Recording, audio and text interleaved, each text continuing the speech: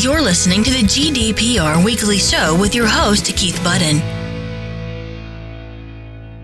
Welcome to this week's edition of the GDPR Weekly Show. And as always, I like to start off with a shout out to our new listeners. And this week we have new listeners in London, Portsmouth, Southampton, Birmingham, Reading, Newcastle upon Tyne, Cardiff, Derby, Newport, Nottingham, Northampton, Ipswich, Gloucester, Doncaster, Swansea, Guildford, Coventry, and then in Spain from Barcelona, Malaga and Bilbao, from Berlin in Germany, from Amsterdam in the Netherlands, Brussels in Belgium, Milan in Italy, Lille in France, Stockholm in Sweden, Chiba in Japan, New South Wales in Australia, Queensland in Australia, Buenos Aires in Argentina,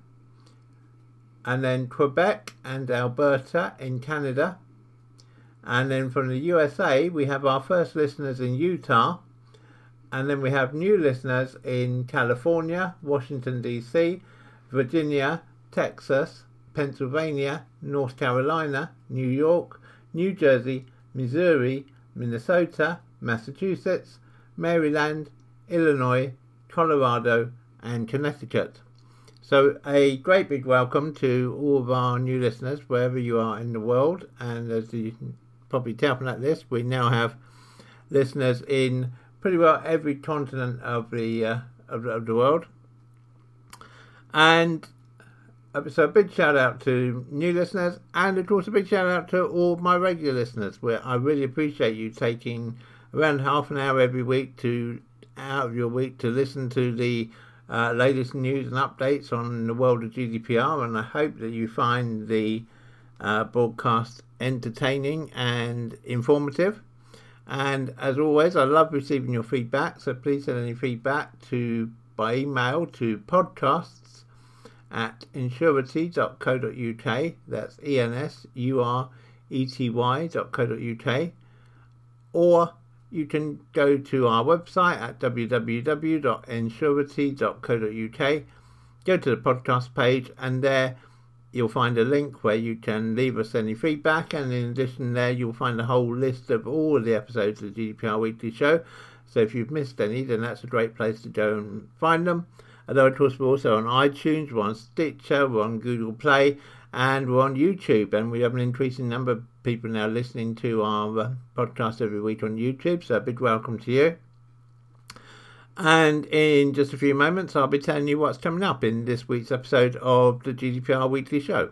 Check us out on Facebook. So coming up in this week's episode of the GDPR Weekly Show, we have news of yet another major data breach at Facebook.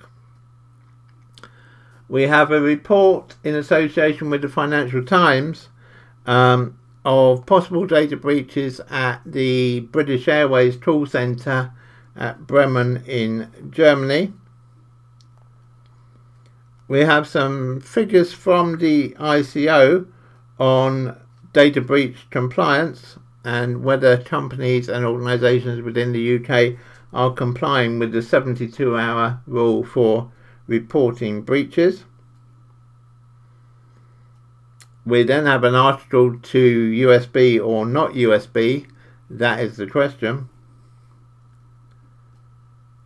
And then finally, an article on 2 paper-based data breaches, just to remind everyone that GDPR does not only apply to electronic records, but to paper records too. So as usual, a nice mixed bag of articles for you in this week's episode of the GDPR Weekly Show. You're listening to the GDPR Weekly Show with your host, Keith Budden. Regular listeners to the show will know that we often have mention of data breaches concerning Facebook, and this week is no exception.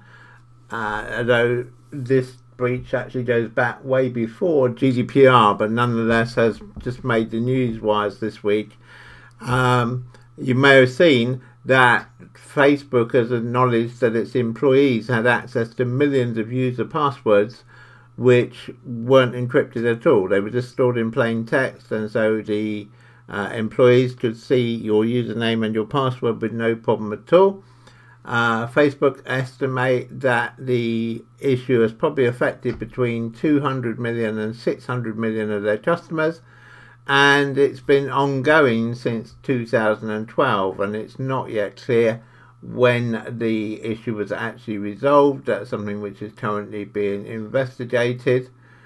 The Irish Data Protection Commission, which administers GDPR for Europe on any matters relating to Facebook, said that they were in communication with Facebook over this issue, and they would issue a press statement in due course.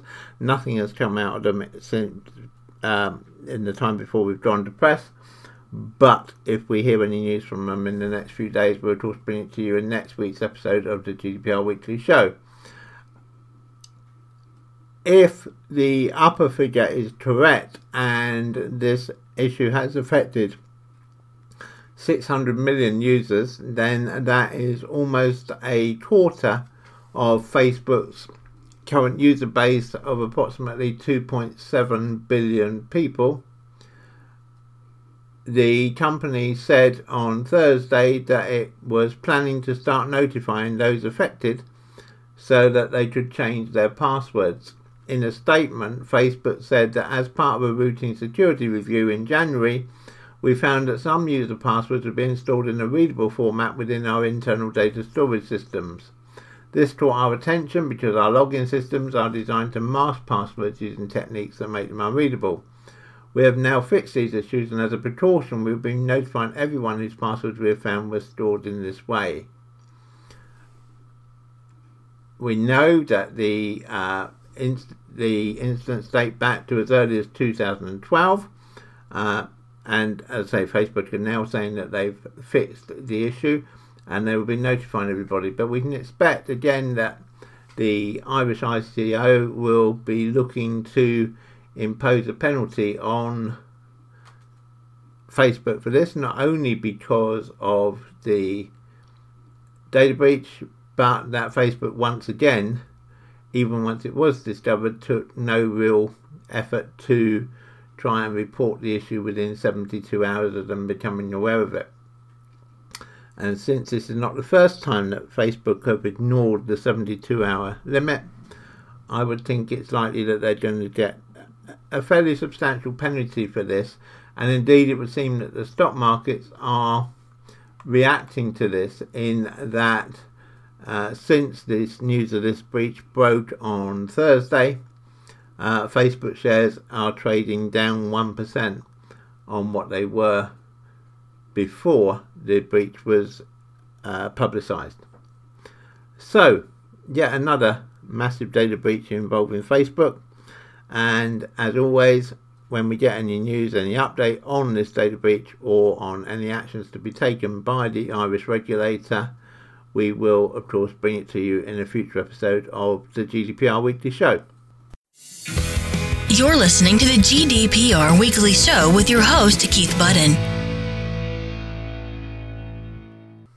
Another data breach this week involving Nokia mobile phones. The Norwegian ICO has announced that they are investigating allegations that some models of the Nokia 7 Plus are transmitting data unencrypted to servers in China. The servers in question are reportedly run by China Telecom, which is owned by the Chinese government. As far as we know at the moment, what happens is that a data packet is being sent to the server in China anytime that the phone is turned on or unlocked, and the data uploaded contains information including the phone's geographical location, the SIM card number, and the phone's serial number. As soon as the Finnish ICO got wind of the claim, They opened an investigation into Finland HMD Global, who are Nokia's parent company, and their initial investigations have revealed that they believe there is enough evidence to warrant a full investigation. The Ombudsman, Reijo Aarnio, said that they were certain that there had been no violation of GDPR legislation. For the company, an HMD spokesman admitted that several phones sold outside of China had sent data to the server as part of the Chinese registration process by mistake. The company claims that it's issued a patch and that most users have installed the update. The spokesperson also stressed that in their opinion no personally identifiable information was sent, so it had not violated any GDPR rules. Based on the information which I've seen on this, frankly, I don't believe them. I think the information does breach GDPR rules, but ultimately, of course, that decision will fall to the Finnish ICO. And so, again, the issue only affects Nokia 7 Plus phones. Nokia say that a software update has fixed the problem, but if you have a Nokia 7 phone, it may be worth you just making sure that your phone has updated itself to the latest version of the software from Nokia. And again, as always, when we get any more news on this, we'll bring it to you in a future episode of the GDPR Weekly Show. You're listening to the GDPR Weekly Show with your host, Keith Budden. Some whistleblowers at British Airways have provided details to the Financial Times newspaper that they believe they've identified certainly opportunities for significant data breaches via the British Airways call centre in Germany. Employees who worked at the Bremen call centre in northern Germany, which is one of BA's biggest call centres outside of the UK, said that they found vulnerabilities in data security largely posed by an archaic IT system, coupled with the rise of home working and insufficient background checks on staff. One employee, who wished to remain anonymous but provided with FT with their former employment contract, outlined what they said were a series of violations on a daily basis that could allow unscrupulous workers to steal customer data. These allegations follow a serious hack last summer in which the details of more than 400,000 BA customers were stolen. That data breach damaged BA's reputation and contributed to making its customers disenchanted. These new claims raised in the Financial Times about the German call centre could raise fresh worries amongst British Airways customers over whether their data is safe. When the FT put detailed questions about data security at the Bremen Data Contact Centre to BA issued a statement and said, "We take the protection of our customers' data very seriously and we continue to invest heavily in data security. All our systems and procedures at our call centres in Bremen and elsewhere are regularly audited."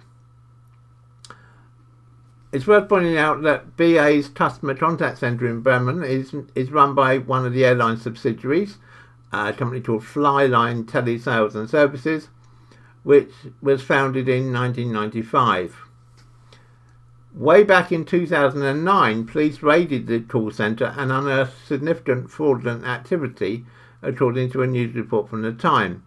One employee had been copying bank account details and using those details to clone credit cards. Now, Stubby said there's no evidence at all that this current alleged data breach has anything to do with that, or indeed that same things are happening, but it does perhaps show that this centre has had a reputation in the past. The employee, who didn't want to be named, said that while Flyline's flexible home working concept made it easier for staff to do shifts involving tools from different time zones, it also created opportunities for employees to breach the payment card industry's rules on data processing.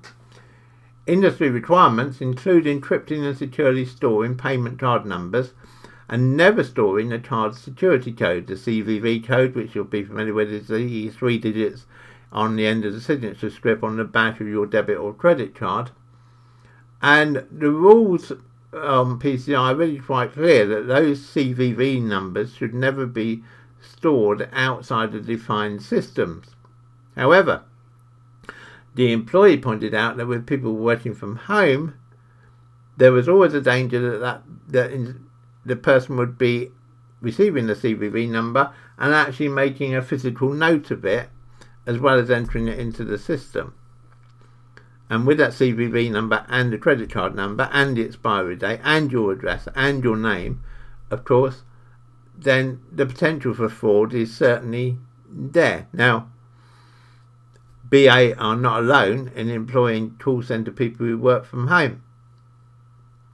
And so perhaps this has raised a bigger issue which needs to be looked at in more depth, and indeed it's something we will come back to look at more depth in a future episode of the GDPR Weekly Show. A spokesman for BA said, well, even if the employees were in the call centre, the hustle and bustle of a large office would still allow employees to take information without being detected, i.e. the CVV number, if the employee was so minded. And that's true, of course. You know, none of us can have 100% security, but that doesn't excuse a lapse in security if a lapse occurs. A company called Contact Babel carried out a survey of 200 UK contact centres and found that 1 in 5, so that's some 40 UK contact centres themselves, allowed home working, while another 30% were either evaluating it or trialling it. Of those that allowed it, they said that 16% of their staff work from home. And obviously, as I say, this is starting to build an issue of maybe perhaps there needs to be some more thought into what call centre operators working from home are actually able to do. The other allegation by the employee was that there were insufficient security checks on BA call centre on new members of staff. 2 employees said they had never been subject to a criminal record check, which German employers are not generally allowed to run because of the country's tight privacy laws.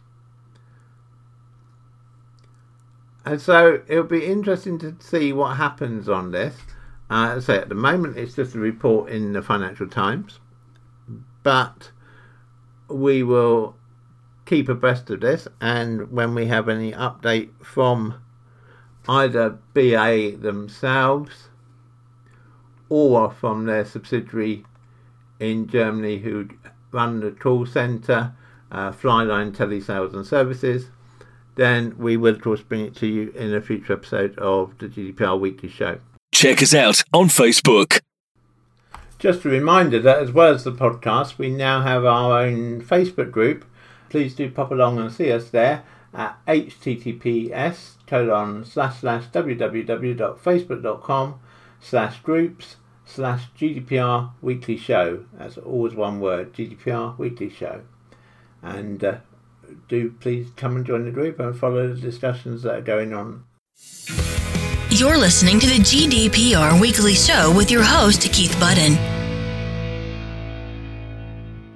RedScan issued a Freedom of Information request to the Information Commissioner's Office to get more information on how long companies were taking to report data breaches now that GDPR was bedded in, and based on that, were Facebook an exception to the norm in ignoring the 72 hours, or were they actually just following an industry trend? And the key findings to come out of this Freedom of Information request by RedScan are really quite interesting. On average, it's taking companies 60 days to identify that they'd been the victim of a data breach, and one business took as long as 1,320 days. However, as we know, under GDPR, the 72 hours doesn't start ticking until the data breach has been discovered. So let's look on from there then. What they found was that even having identified the breach, on average, businesses were taking 21 days to report it to the ICO. So rather than 72 hours, 3 days, they're taking 21 days. While again, one had taken as long as 142 days. More than 9 out of 10 companies, in fact, according to the ICO, 93% of data breach reports were incomplete, and particularly were not specifying the impact of the breach, or they said that companies did not know the impact of the breach at the time the breach was reported.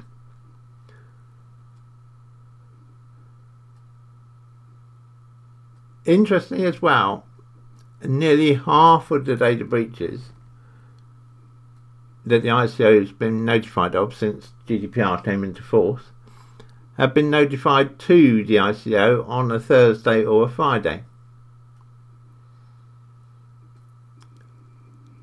And that would imply, of course, that lots of data breaches possibly were happening over the weekend, if it was then taking 72 hours to report the breach. Perhaps not surprisingly, it was found that financial services, which typically were taking 16 days, and legal firms, which typically were taking 20 days, were quicker to disclose breaches than other businesses, where the average was working out at 27 days.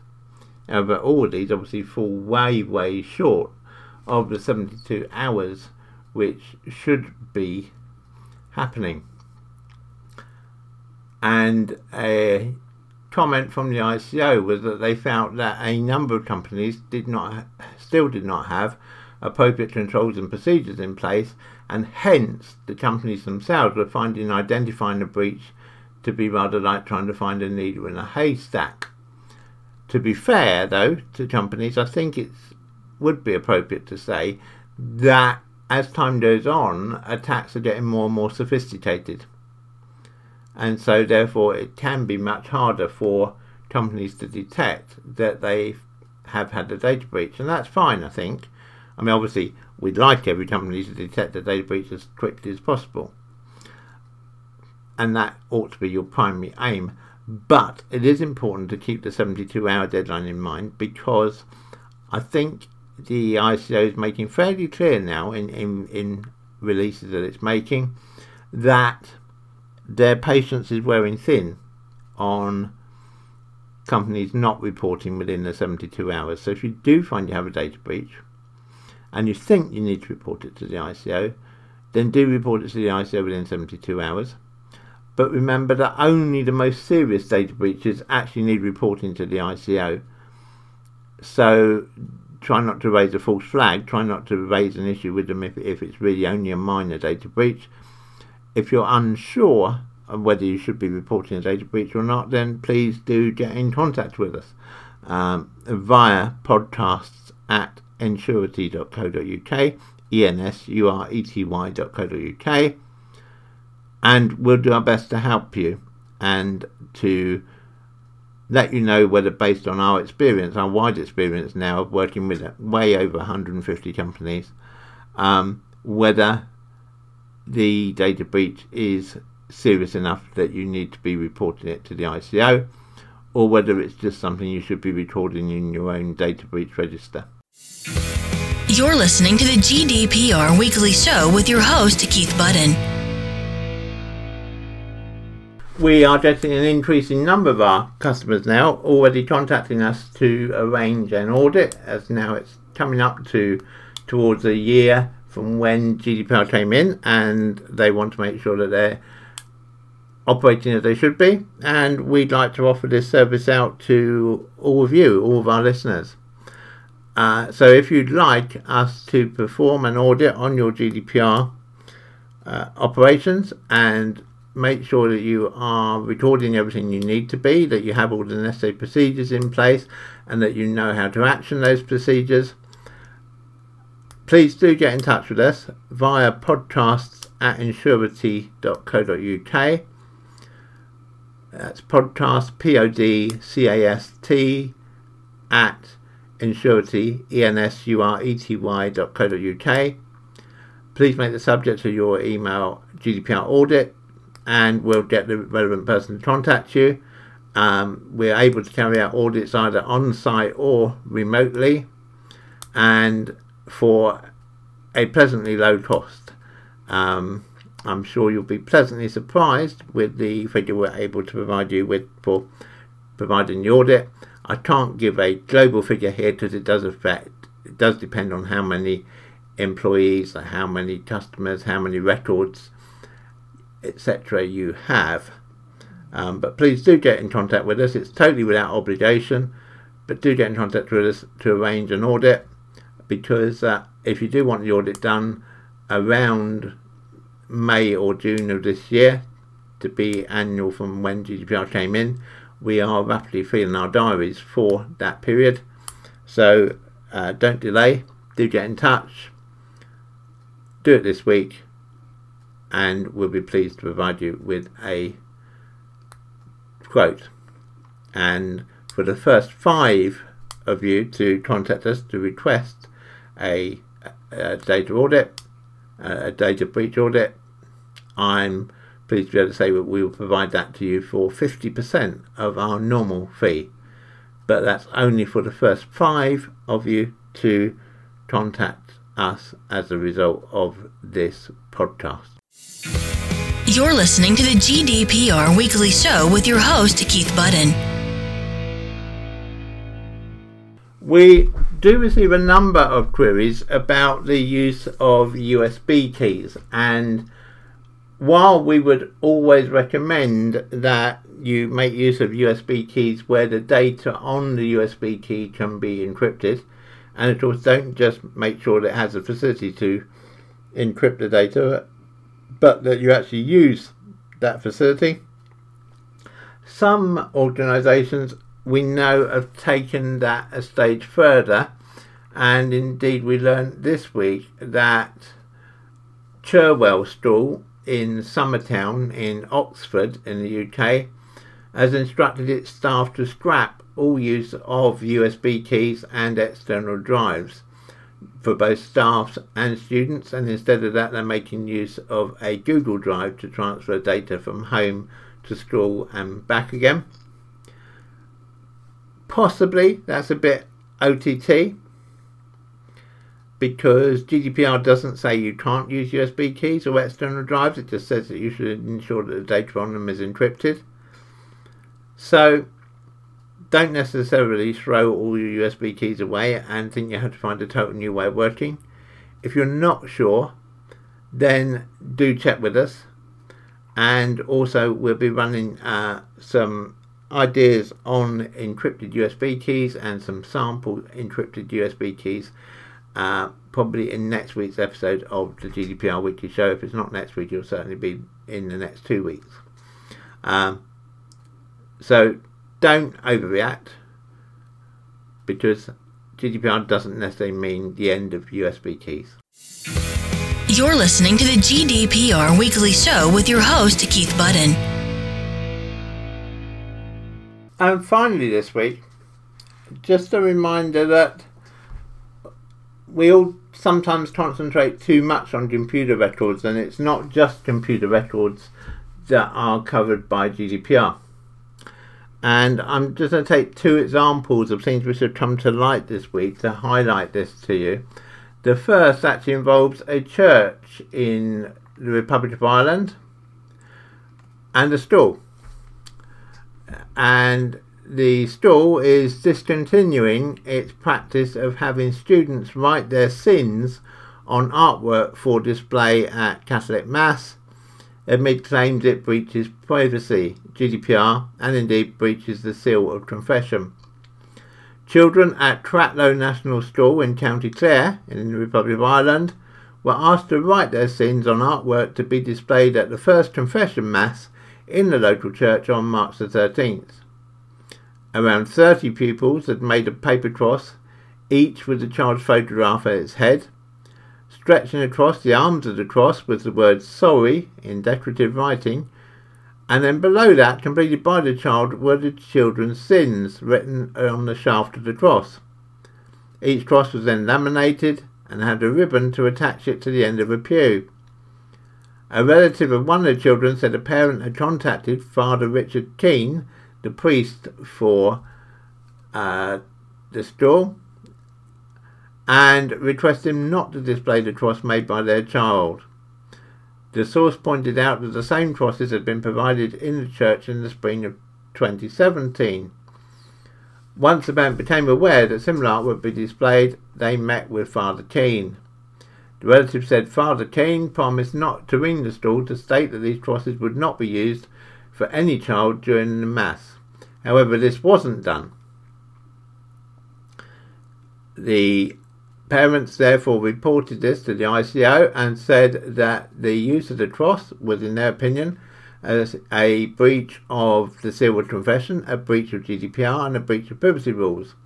It was bizarre and inappropriate for children to write their sins on a cross that can be viewed by other people in the church.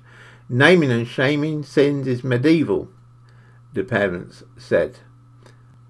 Father Keane said that he worked in the marriage tribunal in Torque on Mondays and Tuesdays, and due to his busy schedule, he'd completely forgotten to contact the school to pass on the message.